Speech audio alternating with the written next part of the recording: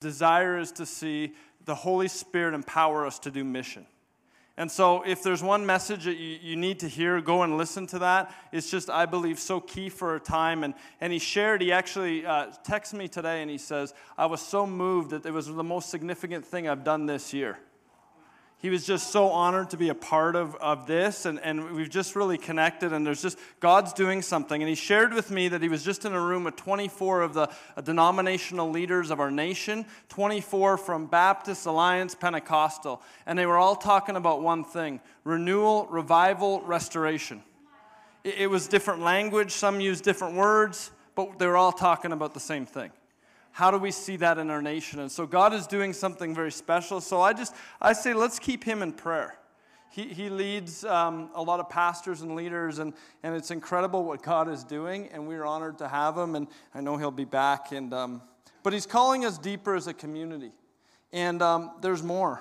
Wherever we find ourselves in the river, there's more in the river. The river of God is flowing, and I believe that God calls us deeper. We might be on the shore tonight. We might be waist deep. We might be ankle deep. Wherever you are tonight, the Spirit's drawing us deeper. There's more. There's more of his presence. There's more. I want to speak tonight a thought: lions roar. Lions roar. And this is a call on each of us to have a boldness like a lion and a roar. And there's something about the lion characteristic that I believe God wants to impart to us tonight, to reveal to us tonight. Jesus Christ was both God and man. He was also, the Bible says that he's a lion and a lamb. In the book of Revelation, John goes into an encounter, and a voice calls him to come up here. He goes into the throne room, and it's unreal. And the scripture says there's 24 elders that are worshiping, and all this is happening. And one of the elders says in Revelation 5, "See the lion, the tribe of Judah, the root of David, has triumphed." And John looked. And he looked because he thought he's going to see a lion. He thought, okay, they're announcing a lion, I'm going to see a lion. And he looked over to the throne, and there was a lamb that was looking as if it had been slain, standing in the center of the throne. And they were saying, "Worthy is the lamb that was slain."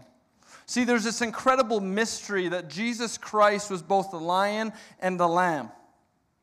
It's not logical. My logical brain likes to put things into order, and it goes, at this moment.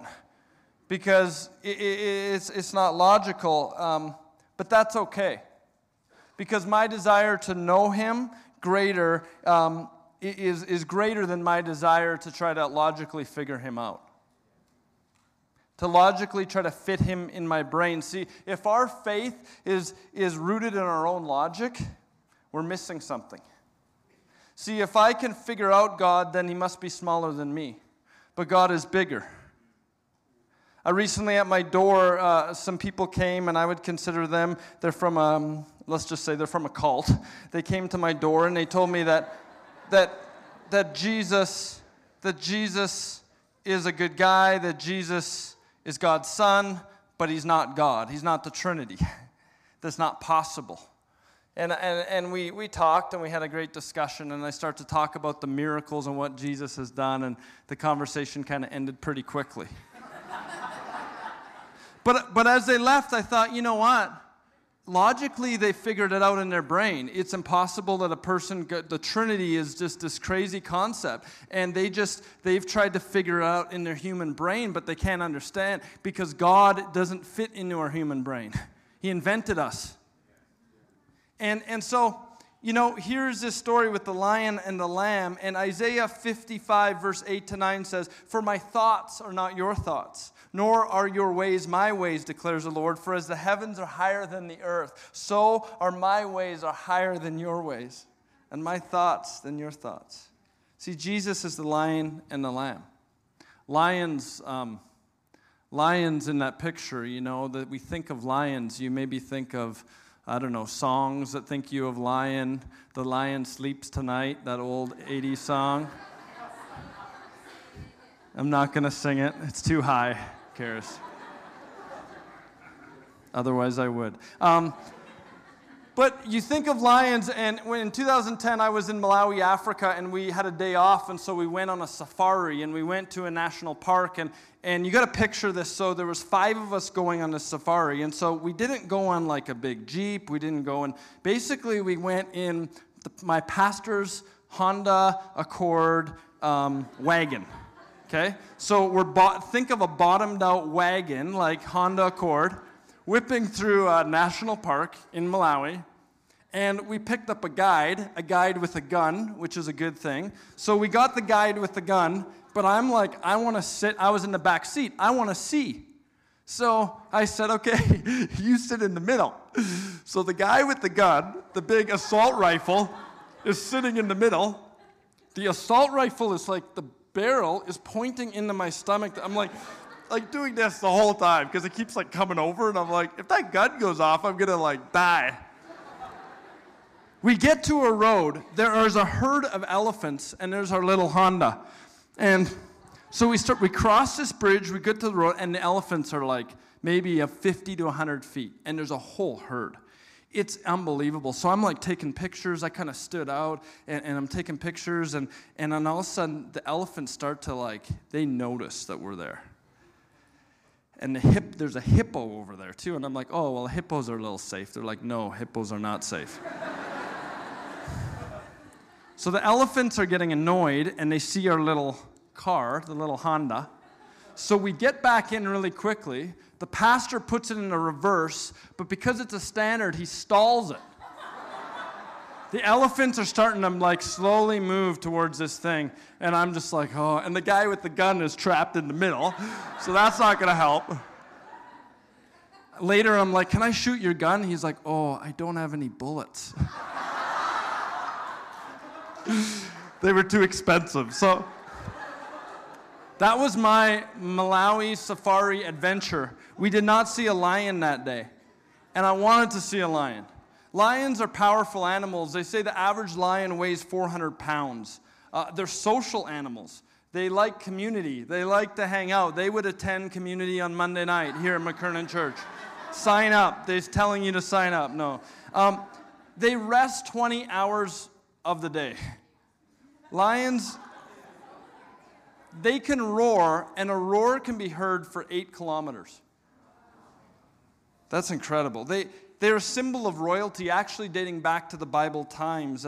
And you know, and we always hear of the alpha male, the lion. You know, we think of that. The leader is the lion, and we but you know, the female lioness are actually better hunters than the male. They're faster, and they're smarter, and I'll stop there. Just reading my notes.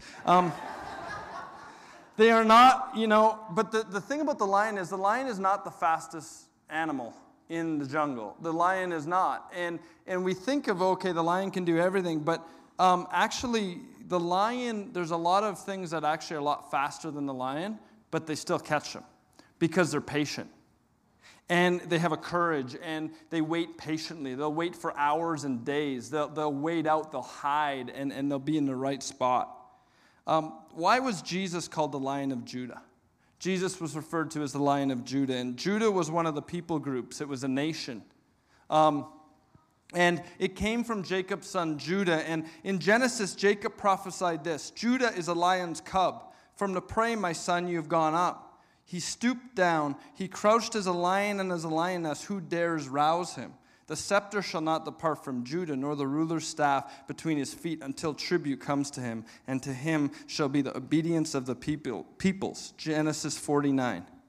See, basically, he's saying that this tribe, Judah, is going to be over every tongue and every people, and they'll serve him.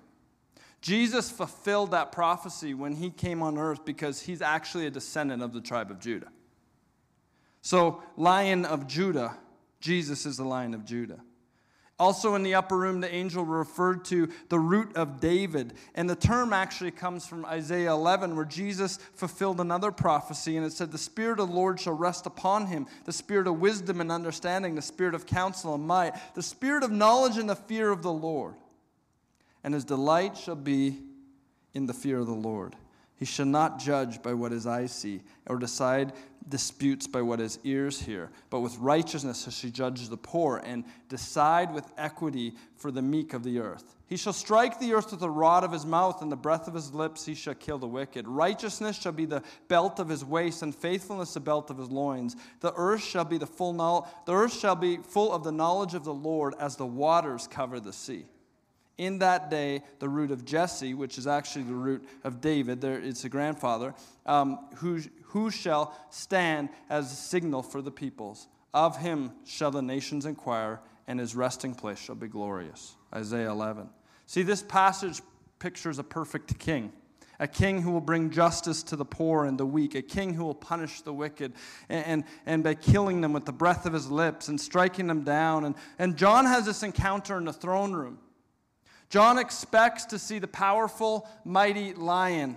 John expects that's what he's going to see. He's come to overcome all. And what he sees is a lamb that was slain. Jesus Christ the Lamb. Jesus was also referred to as the Lamb. Sin requires judgment. It separates us from God. And dating back to Adam and Eve, when the fall happened and they ate the forbidden fruit, there was sin that took place. And they experienced shame, guilt, fear. Fear came in. And God exercises justice by punishing sin, but he also exercises mercy by providing a substitution. And so in that day, to provide mercy, the people could actually put their sins on a spotless lamb. They could put their sins, they could say, these are the things that we've done wrong, and then they could sacrifice that lamb, and the lamb would die in their place. The lamb actually had to be spotless, because if the lamb wasn't spotless, they would say, well, that's the lamb has its own sin, so when the lamb dies, it's actually dying for its own sin, not the people's sin. That's why the lamb had to be spotless. And this went on for generations. If you read the word, there's like over 200 references to lambs. When they would clean the temples out, they were killing. There's a lot of lambs that were sacrificed. And Jeremiah and Isaiah prophesied. They prophesied that the one coming, whose suffering and sacrifices would pay the redemption, would be like a lamb led to slaughter. And then Jesus came. And John the Baptist is by the river baptizing, and in John 1:29, he says, as the Lamb of God that takes away the sin of the world. He said that as Jesus approached. He recognized it. See, he was a lamb that was also spotless. It says in Hebrews 4:15, in every aspect as we are tempted, yet he was without sin. So Jesus came, he didn't die for his own sins, but he died for all of our sins. Jesus was a spotless lamb that was slain. And so to see Jesus fully, we have to see him as a lion. And to see Jesus fully, we have to actually see him as the lamb. We have to see both. He's truly a lion and he's truly a lamb. See, if I see Jesus only as a lion, I miss the important aspect of him. And if I see him only as a lamb, I miss an important aspect of him. We must have a revelation tonight of both. See, if I see him as an avenging lion, we see that Jesus will come and he'll judge our enemies. He'll roar loud. He'll cause my enemies to scatter. He'll do all these great things. He'll protect me. That he's the lion. But there's truth in that. But the ancient Jews also thought this. They and some still think this. They were looking for the Messiah to come and to conquer all, to come in. And in their day, with the Roman politics, they were looking for a political Messiah. They were looking for someone to make the wrong right, to free them from all the harsh they were being treated by the Romans. But Jesus came in a package they didn't recognize. He came as a lamb. He came born to a Virgin Mary. He came in a package they thought triumphal entry, stealth bombers, blow stuff up. Here's, Jesus is going to come. But Jesus came in a manger when there was no room. He came in all these ways they did not think a Messiah would come. See, the false view can creep into our thinking that, I'm a believer, so I can wield God as a tool or a power to wipe out those that oppose me. And we like to judge. We like to smite, smoke, rocket launcher stuff. Like, we like that. We like God, like, take care of our enemies, eliminate them. But see, if we see Jesus as only the lion, we miss something so important that the Jews missed. He is the lamb as well. And, I like C.S. Lewis, The Lion, the Witch, and the Wardrobe, the Chronicles of Narnia. And how many have seen it? You've watched the movies, read the books, you know what I'm talking about. But I love it. There's a scene in it, and basically in the Chronicles of Narnia, if you've not seen it, Aslan is portrayed as the Christ-like figure. It's an allegory of Christ and salvation. And the children meet Mr. and Mrs. Beaver. And when they meet Mr. and Mrs. Beaver, they were asking about Aslan. And Lucy says, "Is he a man?" "Aslan a man?" said Mr. Beaver. "Certainly not. I tell you he's a king of the wood and a son of the great emperor beyond the sea. Don't you know who the king of the beasts? Aslan is a lion, the great lion." "Oh," said Susan, "I thought he was a man. Is he quite safe? I shall feel rather nervous about meeting a lion." "That you will, dearie, and no mistake," said Mrs. Beaver. "If there's anyone who can appear before Aslan without their knees knocking, they're either braver than most or else just silly." "Then he isn't safe," said Lucy. "Safe," said Mr. Beaver. "Don't you hear what Mrs. Beaver tells you?" "Who said anything about safe? Course he isn't safe, but he's good. He's the king, I tell you." See, Jesus is the Lion of Judah from the root of David. And if we just see him as the king, as the lion, then we tend to marshal God to support us rather than find out what side God is on and be part of that. We whether it's politics, whether it's the Crusades back in our history, whether it's relationships, we may not understand the identity in the Father, and then we wield God as this force of this power to control, to manipulate, to do violence, to do pain in his name. And that's not right. That's not what it's about. See, God is better than we think. He is a good Father. He is so good. And he just doesn't value me, but he values everyone else. He values my enemies.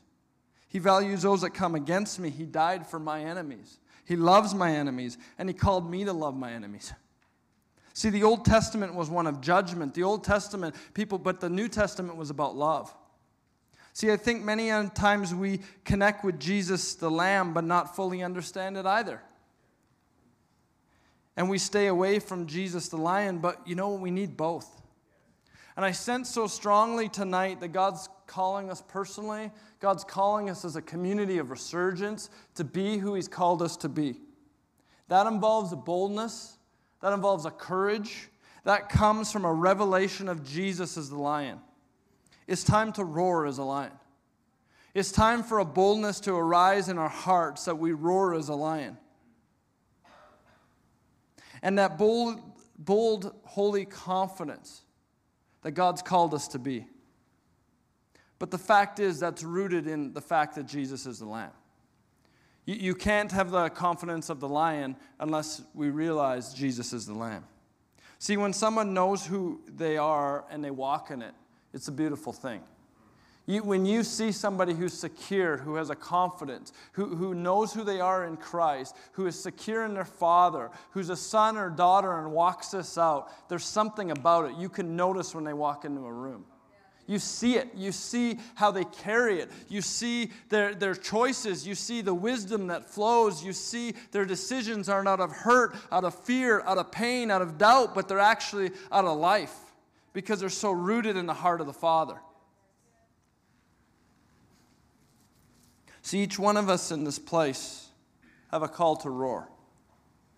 You were created with such a DNA, a purpose, a plan that only God has called you to fulfill. And it's time that we each roar. It's time that we each have that confidence to step into who Christ made you to be and to actually step into it in this season.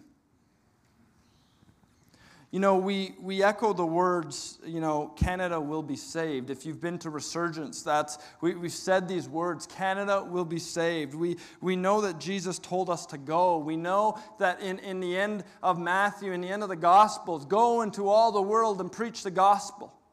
If you've been to any church service or any, go, missions, and we're called to go. And David Hearn said, if we have the Holy Spirit and we don't go, then things just get weird. The Holy Spirit actually empowers us to go. It's the power to go. But there seems to be a bit of a disconnect in our journey and in the body of Christ. See, we love Jesus. We're Christians. We would say that we love Jesus. Jesus is our first love. We know all this stuff, but we aren't going. We aren't going. And I like, when I was in Norway in June, I got to hear Alan Scott. And Alan is a pastor in Northern Ireland. And in his church, his Vineyard Church in Northern Ireland, they're seeing entire schools come to Jesus. Entire secular schools, 3 schools completely give their hearts to Jesus. And they're seeing God move out. And he said this, he said, Jesus said, I'll build my church, and the gates of hell will not prevail against it. And he called us to go into all the world. But here's what's happened is we've said, Jesus, we're really good at building church. We know how to do programs. We know how to do activities. We know how to do worship just right. We know how to do the right program. We know how to serve good food. We know all these great things. So here's the deal. Why don't we build a church? And we know how to build good churches. And you go and bring people into our church. Isn't it true? See, he never asked us to build it. He asked us to go, but we want Jesus to go and bring him to the churches we've built. He builds the churches, and the gates of hell will not prevail. See, our churches need to be not measured by our seating capacity, but by our sending capacity. Jesus was not in the seating business, he was in the sending business. Please love me in this. I'm getting some glares. But Jesus was constantly sending people. He was sending them out 2 by 2. He was sending 12. He sent. He was releasing. He wasn't holding and keeping. He was releasing. See, I think Jesus wants us to get out more. I think Jesus wants us to get out more. If the Jesus we pray to, if the Jesus we read about in this book, if the Jesus we worship, if the Jesus we have small group about, if the Jesus that we read books about, if the Jesus we have podcasts about, he never leaves our house or our church, are we really worshiping Jesus? Are we really worshiping him? Because the one that I read in this book, he's on the move. The king is on the move. Jesus called us to roar. Jesus called us to have courage to go. And you know what? The lion is on the move. The lamb was slain for 7 billion people. The kingdom of God is advancing, and we're called every day to live this thing out. Every single day. But what holds us back? I think it's fear. I'd say it's fear. If there's one thing you could put in one word, I think it's fear, and that fear started back in the garden.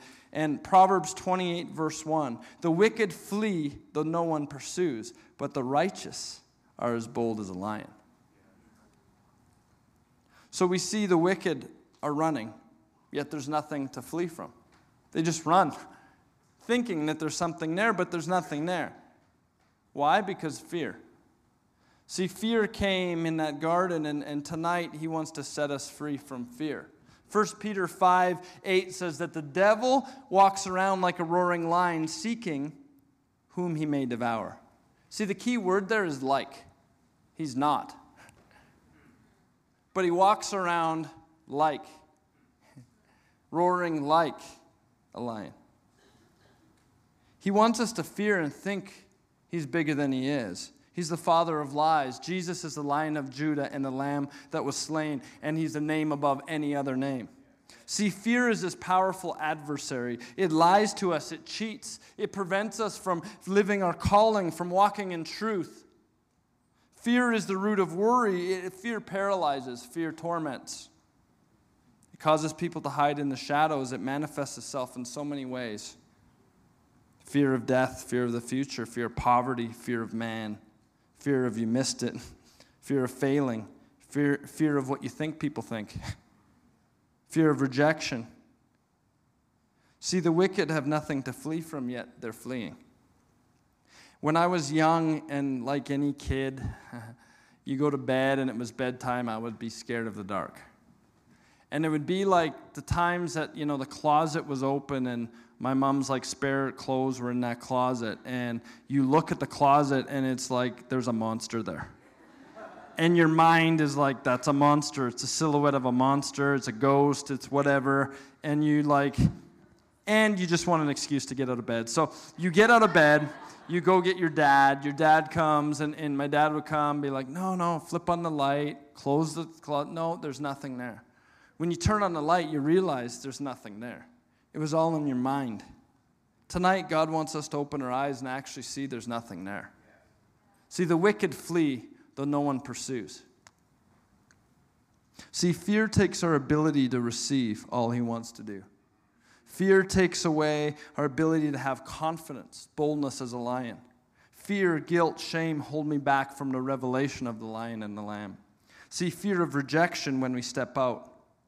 See, if I'm a son and I know my father, then my identity is secure in the Father. So if I'm rejected, rejection only hurts when it impacts my identity. But I know who I am. But Jesus was rejected, and he bore rejection for me. See, the righteous are bold as a lion. The righteous means right with God. And when we read that, it says, the righteous are bold as a lion. See, so because they are righteous or right with God in their hearts, they are bold as a lion. The question is, how do we become righteous? What course do we sign up for? Here's my visa. Hook me up. Give me a deal. Discount. But how do we become righteous? By doing righteous things? No. See, how did Jesus, who was a spotless lamb, become sin? By receiving your sin and my sin. We become righteous by receiving his righteousness. There's an exchange that happens. See, Jesus was so brutally beat and disfigured, they said they could not recognize him. He took an identity he wasn't, so we can take an identity we aren't.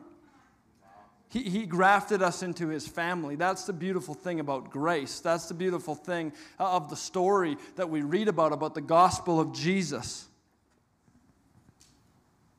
See, he wanted us in his family. Jesus was the lamb that was slain. So we don't earn righteousness. It's a gift. You can't earn it. He chose you and he chose me, period.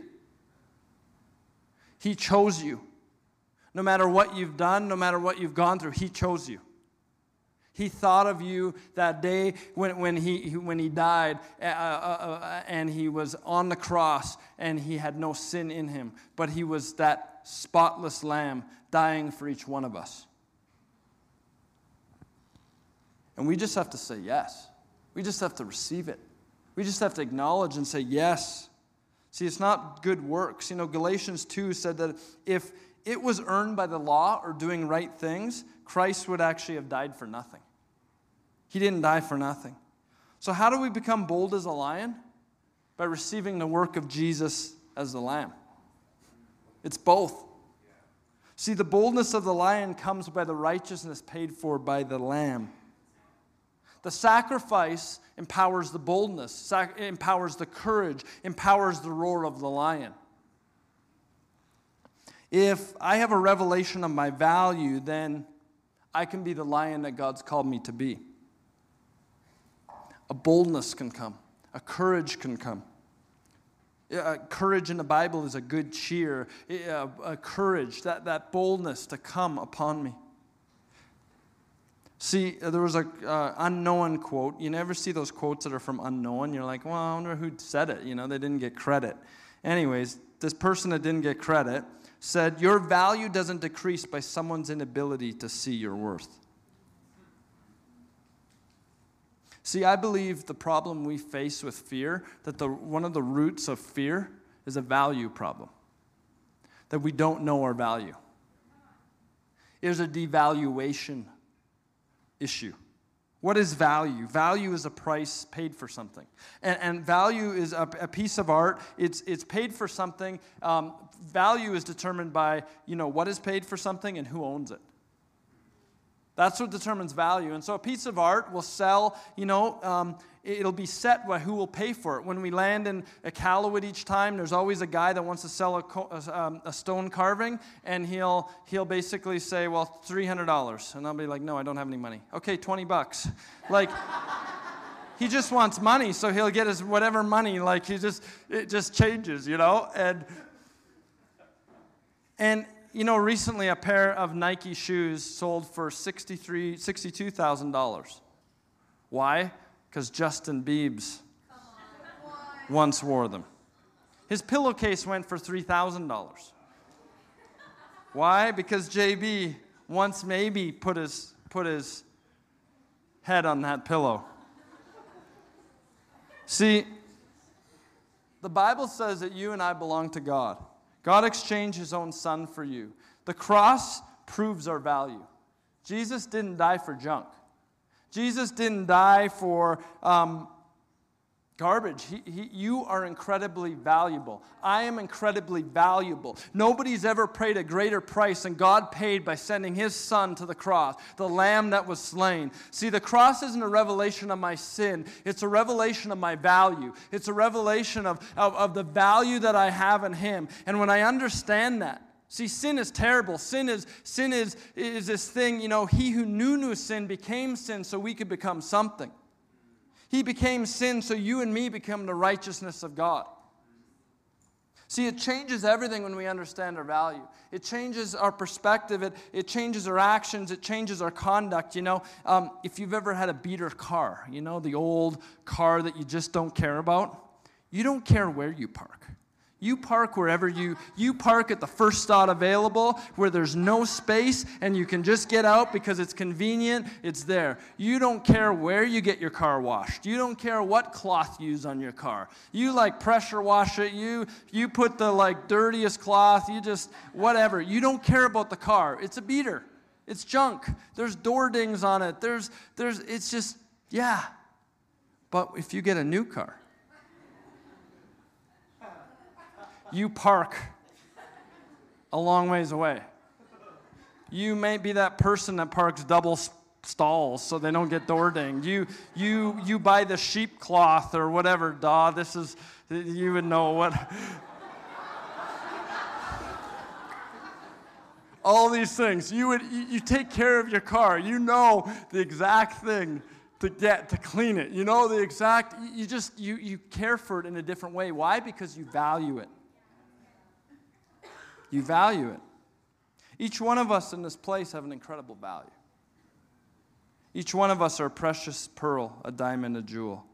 And the Lord showed me, as I was praying for tonight, there's some people in this place that you're either having marriage conflict or there's things going on in relationships.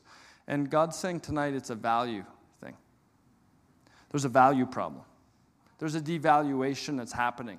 One person's not seeing the value in the other. There's a valuation problem that you're not seeing the value how Christ sees it for you.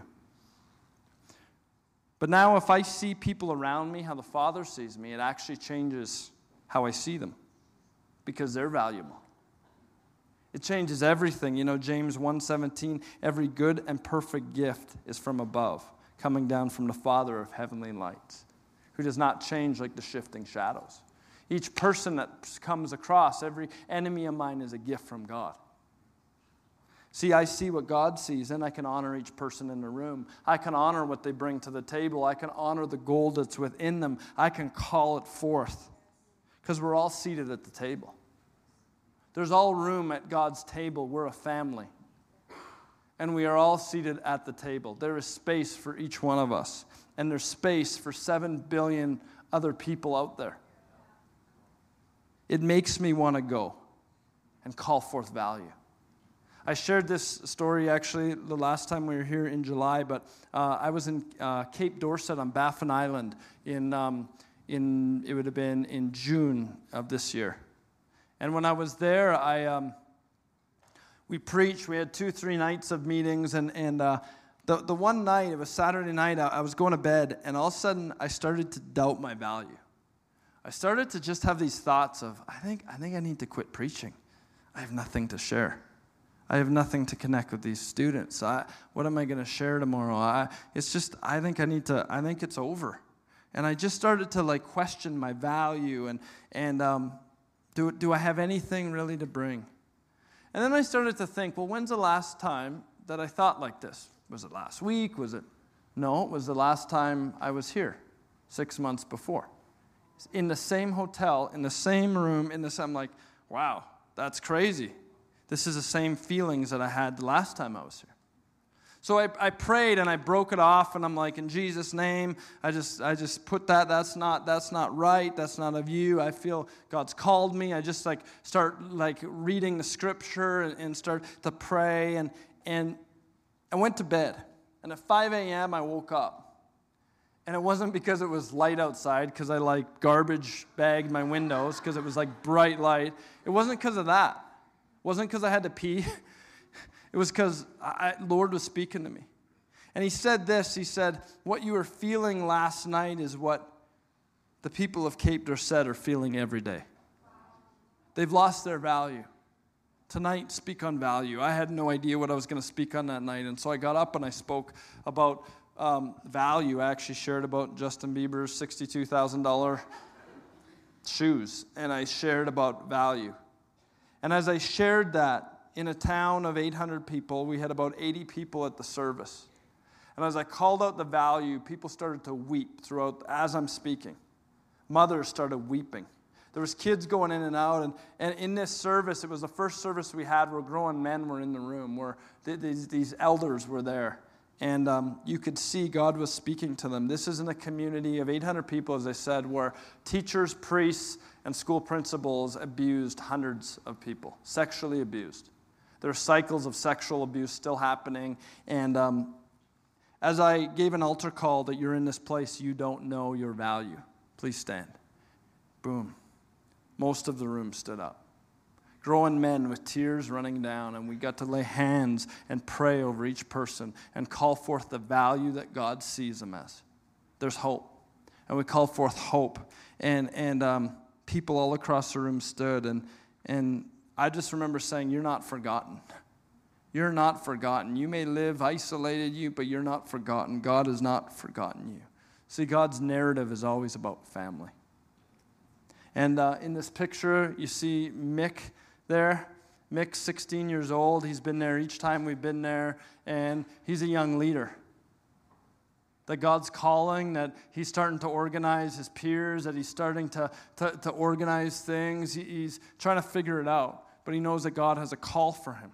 He's trying to figure it out. He's like, do I go to Bible college? What does that look like? And we're continuing to pour into guys like him and believing that they're the future. They're the future of their people. I was going to actually go in October of this year, and we're actually going to send an Inuit team from Iqaluit to go and to minister to their own people. Because I think there's something powerful in that. And so God is doing something. God is seeing people with value rise up. About a week after I was in Cape Dorset, I got on a plane and went to Norway, and I was in a place called Levanger, Norway. And Levanger was having a conference called Encounter, and it was about 400 to 500 young adults in a prayer house, this really amazing building and living area where they have a prayer house happening, but they gather each year for a thing called Encounter. And Nathan Edwardson, who's a dear friend of Resurgence and mine and our team, and he invited me. He said, I think you need to come to this. And so I just really was praying, and I felt, okay, bought a ticket. Just thought, I need to go and sit on the front row and see what God would say and do. And so I went, just being obedient to that.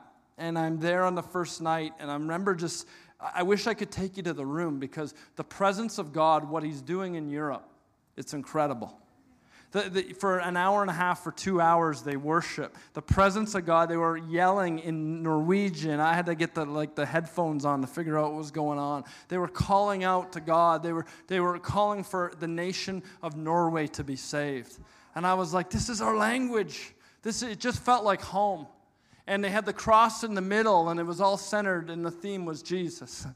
It's a good theme. And as worship would go, people would just go and start kneeling at the cross and lay down their sins and lay down things. And I was just there, and I was worshiping. I was just there to receive. And God's began to speak to me about this lady on the worship team. And I felt him say to me so clearly, she's a mom. She's a mother, and you need to call that forth. And I'm like, right away, my logical engineering brain looks at her hand. She does not have a wedding ring on. Okay, maybe she is a mom. Maybe she left her, ring at home, all these things. And I'm like, maybe she's a spiritual mom. And I just felt God say, no, she has kids. You need to call that forth. And I'm like, okay, well, I'm not giving the mic. I'm not going to, what do I do? Do I go up there? So that was that night. I left it. Didn't tell anyone anything. The next night, Nathan's speaking, and he's like, hey, Travis, you need to come and share what you're sensing. So I got up.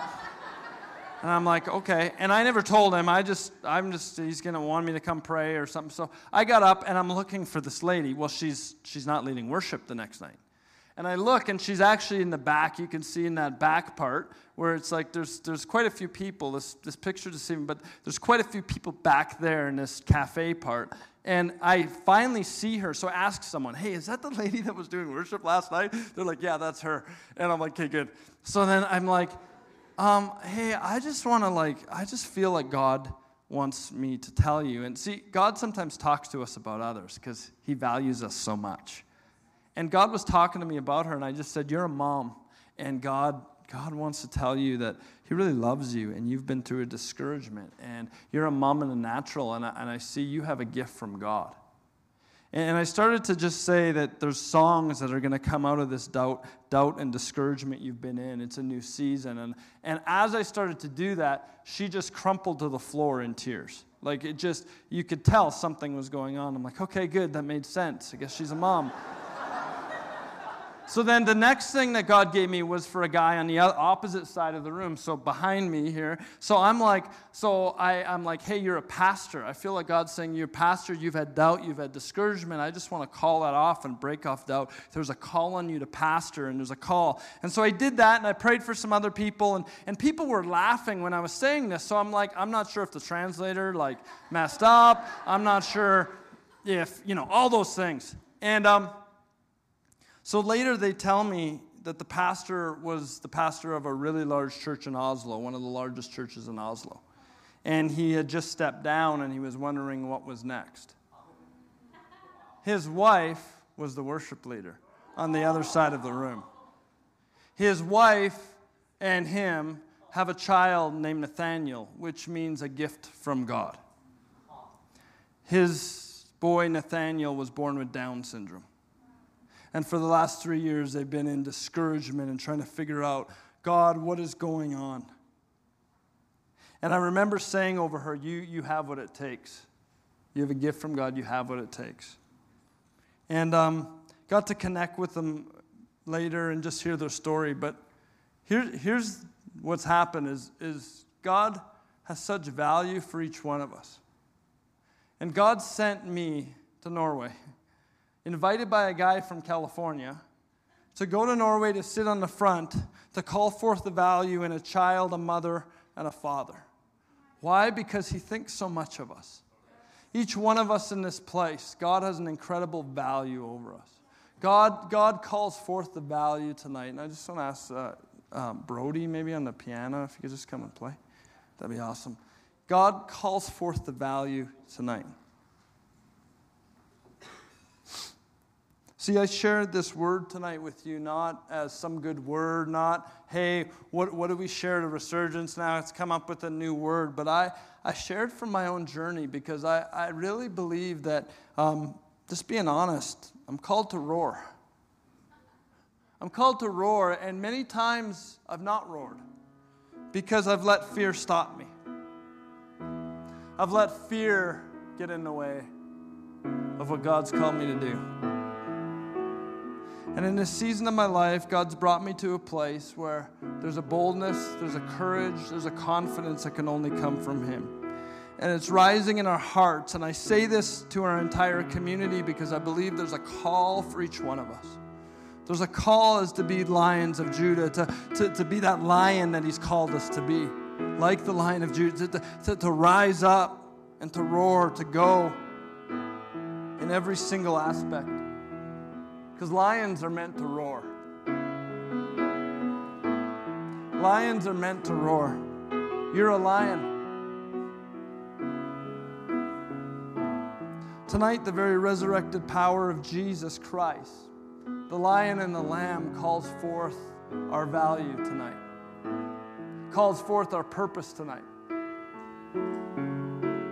What does the roar look like? And in a moment, we're going to have a time of prayer, and we're going to see fear broken off, and we're going to see that happen. But I want to leave us with a few thoughts, because sometimes we can have a message we can hear and be rallied up, but there's something about walking this out every day. There's something about the roar on Monday. What's it look like Tuesday, Wednesday, Thursday, Friday? What's it look like every single day to live a life that we are roaring? We are lions. We are bold and confident. We are who God called us to be. What does it actually look like, and how do we actually practically walk that out? We're going to pray. God's going to break off stuff. His presence is in this place, and you can just sense the tangible presence of God right now. But I sense there's just 4 things I want to share. Number 1 is that practical ways to eradicate fear would be a love for the Word of God. A love for the Word of God. See, only what is rooted in the Word will actually last. Only what's rooted and founded in the Word will actually last. See, this book contains the thoughts of God. People of God that had these thoughts, and they wrote them down, and they're words that we can read. People are walking in revival when they have such a love for the Bible. That's what revival looks like. When this is a treasure. When this is life, when this is the guidebook, when it's not a podcast and all those things are good. It's not another book, but it's Scripture.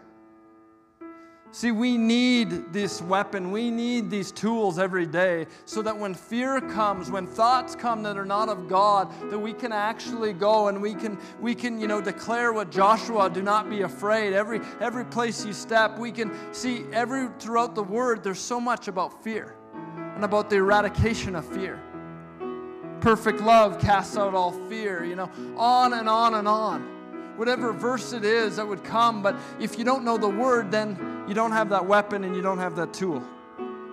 This is the most important thing. We need to know the Word of God. We need to be rooted in the Word in everything we do.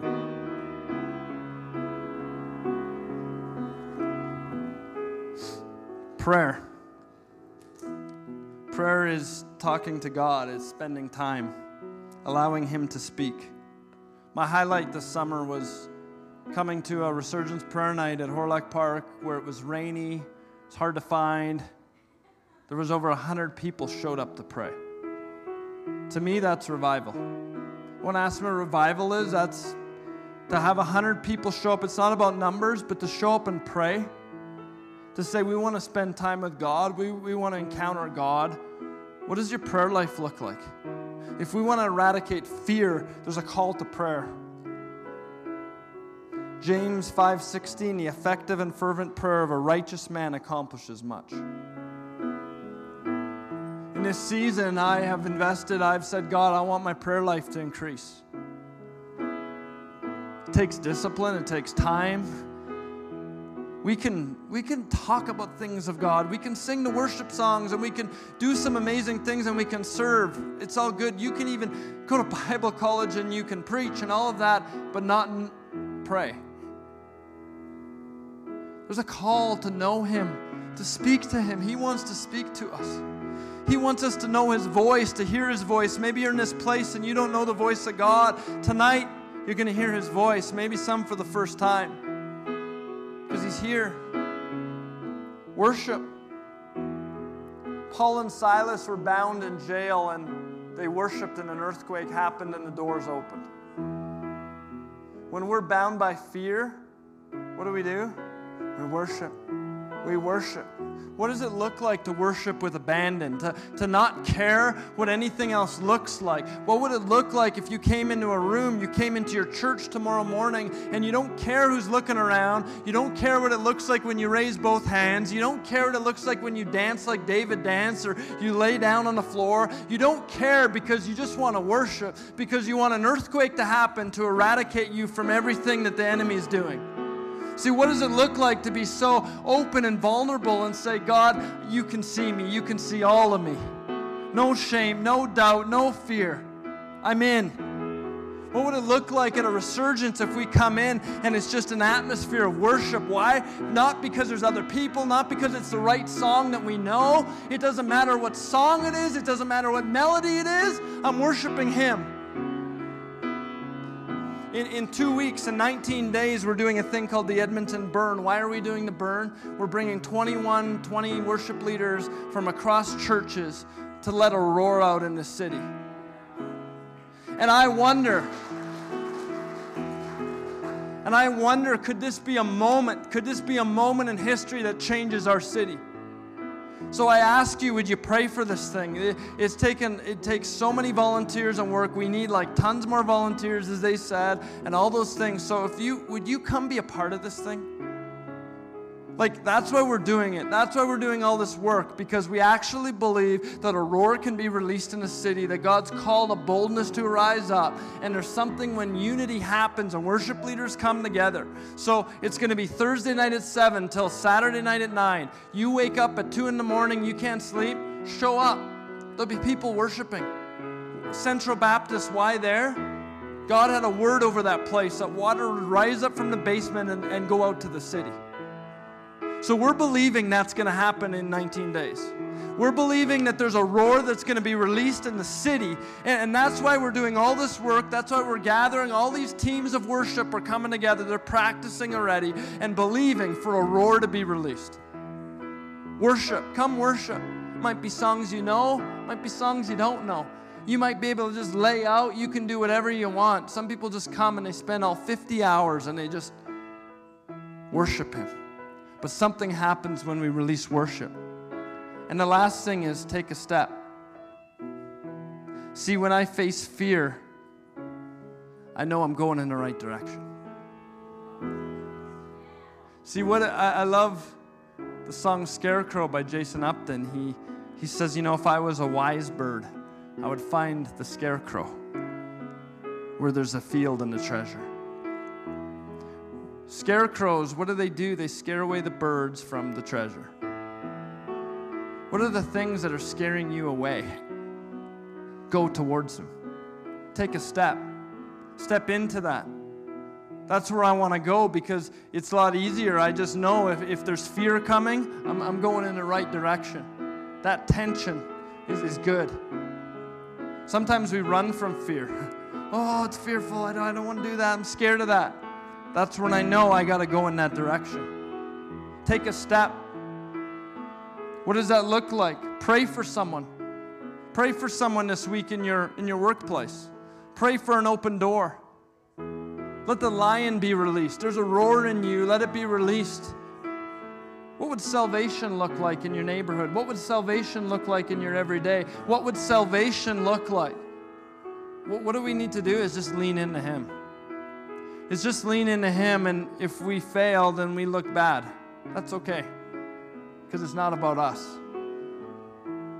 See, if I know my Father, if I know who my Father is, if I know Jesus, the Lamb that was slain,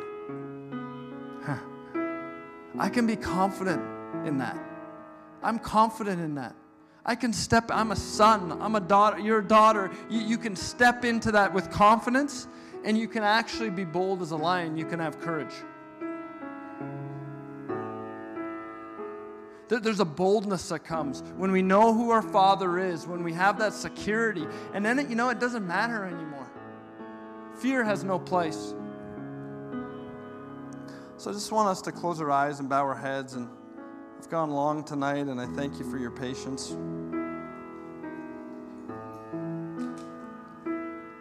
In November, we're going to kind of continue on with this. And this is just kind of keep journeying on what God's saying in this area. But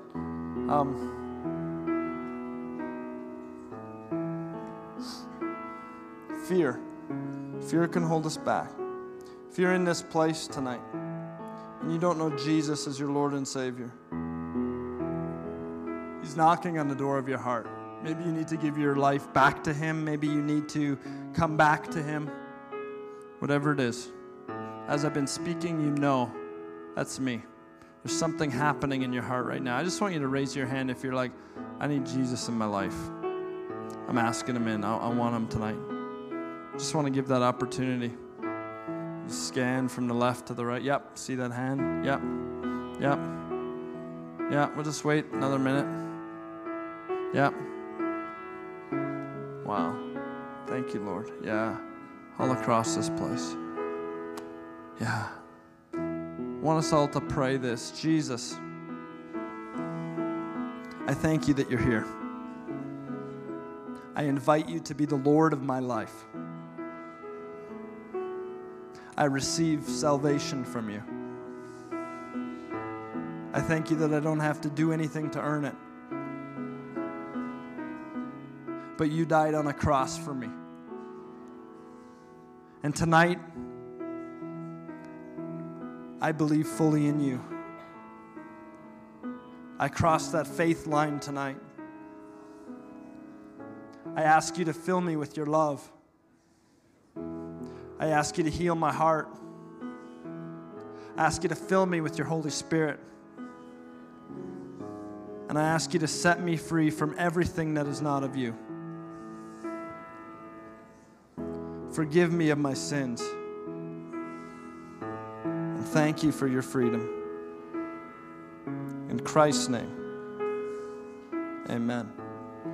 If you prayed that prayer tonight, I want you to let some of the prayer team know. In a few moments, the prayer team will be around, and they'll have badges on, and we just ask that only those on the prayer team pray for people. And so if you see someone and you prayed that prayer, I just want you to go and talk to them. Come talk to us. Tell us what God has done in you. And I just want us all to close our eyes again. And as I've been speaking on boldness, and I've been speaking on courage, and I've been speaking on these things,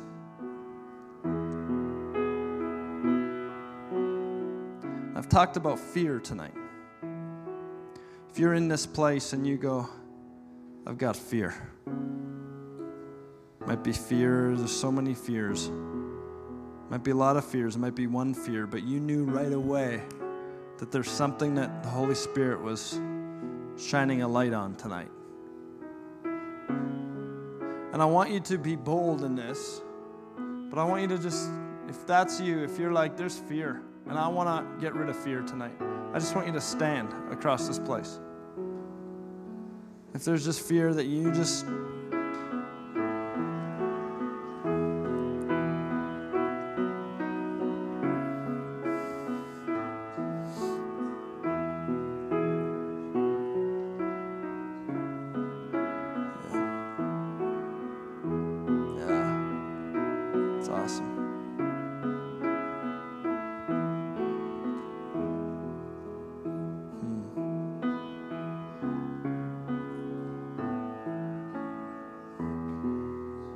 See, God just doesn't say, fear not. Throughout Scripture, He says, fear not, and He provides with it.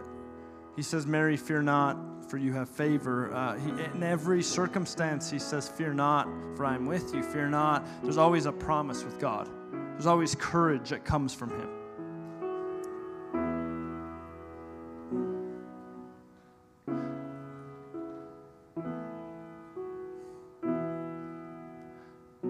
For those that responded to fear, if you haven't and you still need to respond, then just respond. Just wait another few minutes. And if you've responded, just start to listen. Say, God, speak to me. And I believe in this place, God's going to start to speak. You're going to hear His voice so clear.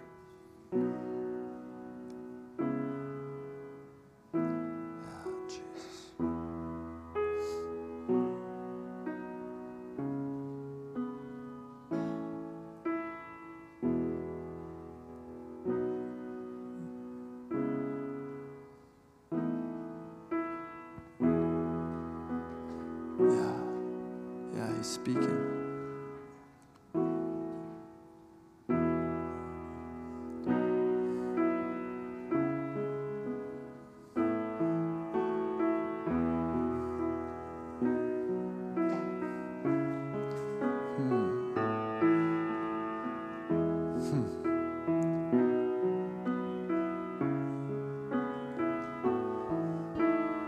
Now the next step that we're going to do tonight is I believe that the moment that God's going to come and he's going to reveal value to us. Because I believe that there's a devaluation that fear is often rooted in not knowing our value. And our value is established in this, the cross. And so I want to invite, if you've stood for fear, I know I'm making you do a lot of things tonight. And it's easy, you might just, I wish to sit down and go now, not deal with it. But I just challenge you, don't leave. God wants to totally break off the spirit of fear that's come against you tonight. And he wants to reveal the incredible value you have. It's a game-changing moment. It's a life-changing moment. So if you responded, I feel like God's going to do something corporately over all of us tonight. And he's just going to break a spirit of fear. And so I want to invite you to come to the altar, get in the aisles, whatever it is. If you've stood for fear, just come and we're going to pray, and God's going to release something corporately here. There's something special that's going to happen, and I'm leaning into him on that. I have no idea what's going to happen, but I know he does. So I invite you now, just come. Just come.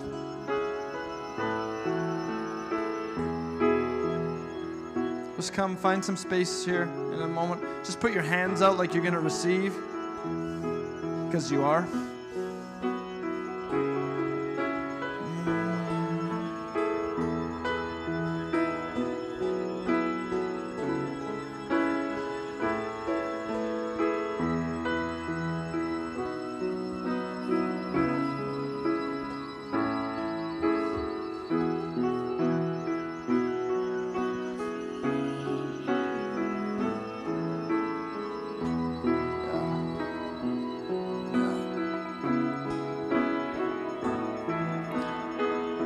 So with your hands out in front of you,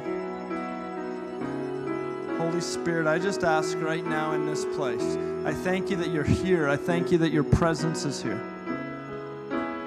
And I thank you from the front to the back, from the left to the right. I thank you for each person that's in this place. I thank you that you, Jesus, are the Lamb that was slain on this cross. And that Lamb was slain shows our incredible value, that this cross speaks of the value that we have.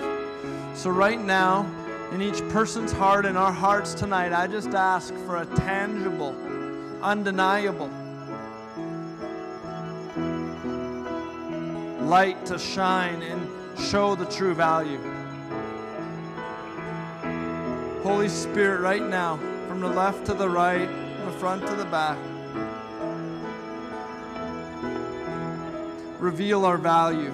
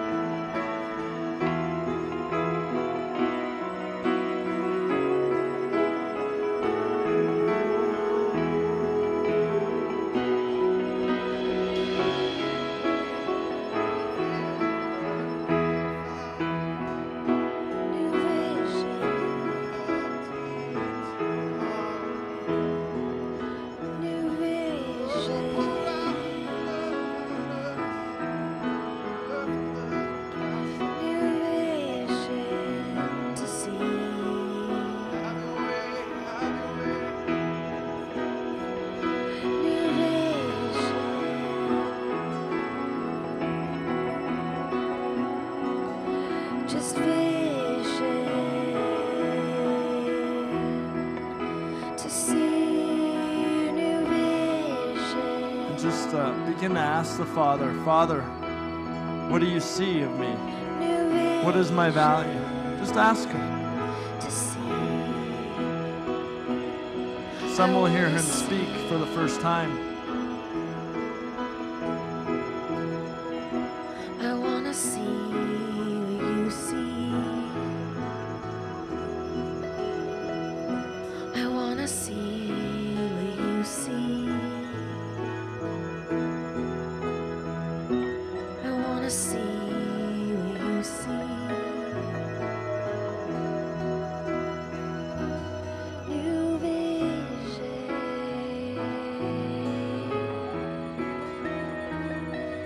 New vision. With faithful eyes. New vision. There's no fear. There's no fear.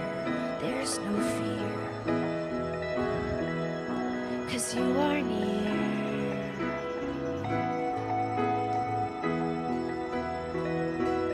You're so near, God.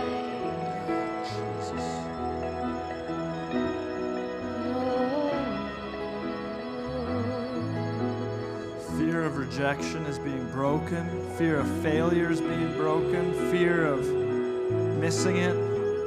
Fear of not being enough. Fear of sickness in your family coming upon you.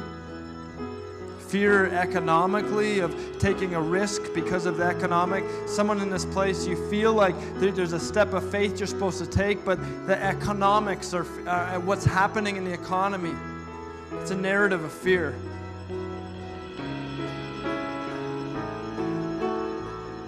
God never speaks to us in fear, but love.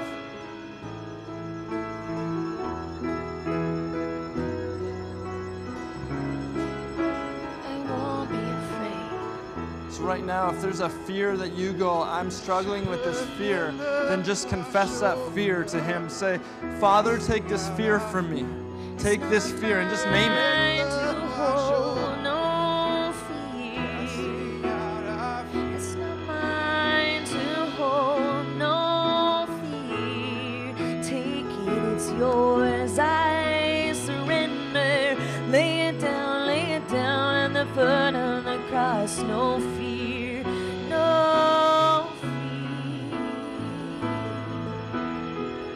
It's not mine to hold, not mine to hide. I trust you, I trust you, I trust you. You're faithful, Father. You're faithful, Father. The cross paid it all, God. No fear, just faith. No fear, just faith. No fear, just faith.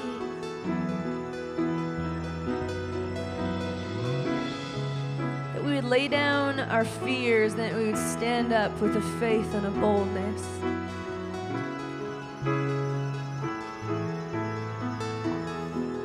That we would stand up as sons and daughters. You call us to go from glory to glory.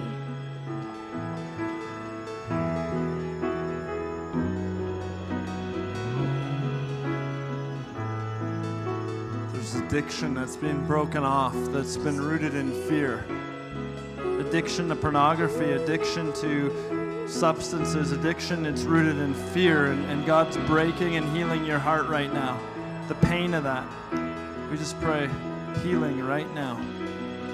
Sickness, its root sometimes is fear. So God, any sickness in this place that's based in a worry and anxiety, pain in the back, pain, God, the stress, diseases and the autoimmune diseases and the things that are all attributed that can be based in fear. We break them now in the name of Jesus. We thank you for the Lamb that was slain for every sickness, was slain for every fear, that was slain for every doubt, was slain for every guilt, that we feel every shame. We thank you right now there is no shame. We break its power.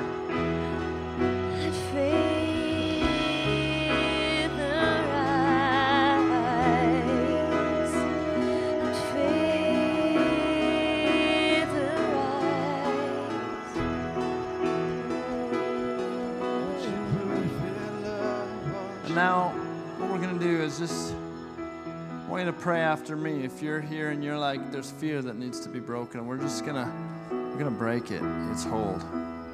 So, in Jesus' name, I thank you that you are the Lion of Judah. You are the Lamb that was slain. And right now, I thank you that you're here. That you love me.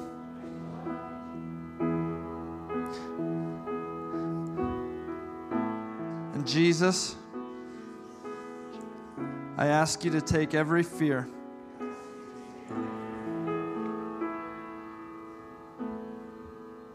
for some, there's things that you'll just fill in after that blank, whatever it is. And if it's fear of this or fear of that, or there's anything else that God puts in your mind right now, just to confess that. Say, Jesus, take all of that. Just fill in the blank. Give you a moment to fill in the blank.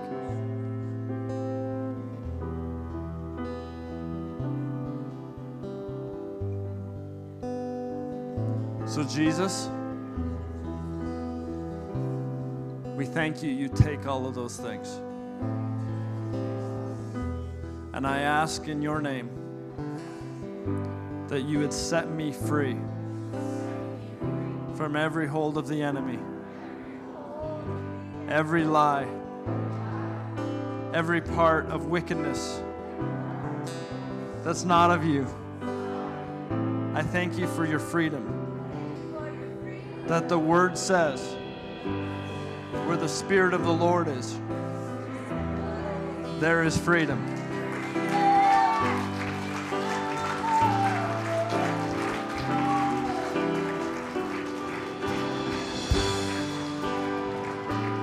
Now just lift your hands. Just start to worship the Lord. He's worthy to be praised. Sing a song. Sing what's on. Just say His name, whatever it looks like. Jesus. The Spirit of the Lord is freedom. Is freedom, freedom, freedom. Yeah. Oh, the Spirit of the Lord. The Spirit of the Lord is there is freedom. Freedom, freedom, freedom, freedom. Jesus, move in our hearts, Jesus. Freedom Move in in you, our hearts, Jesus. Jesus. Freed us, you freed You are us, you present in this place. freed us. You are present in this place. The freedom of the Lord freed us, Jesus.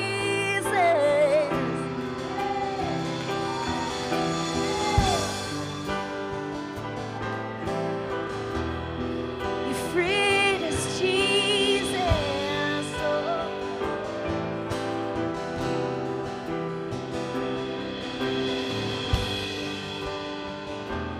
Freed us,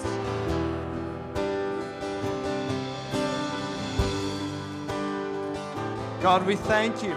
We thank you corporately as a community that, God, you've set us free from fear.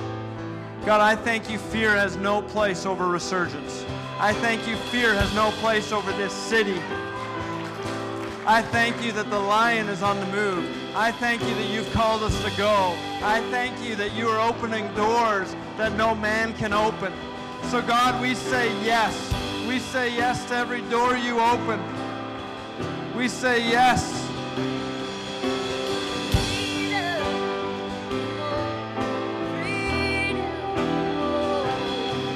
God, let a boldness come upon us. God, I pray a boldness, a courage to arise.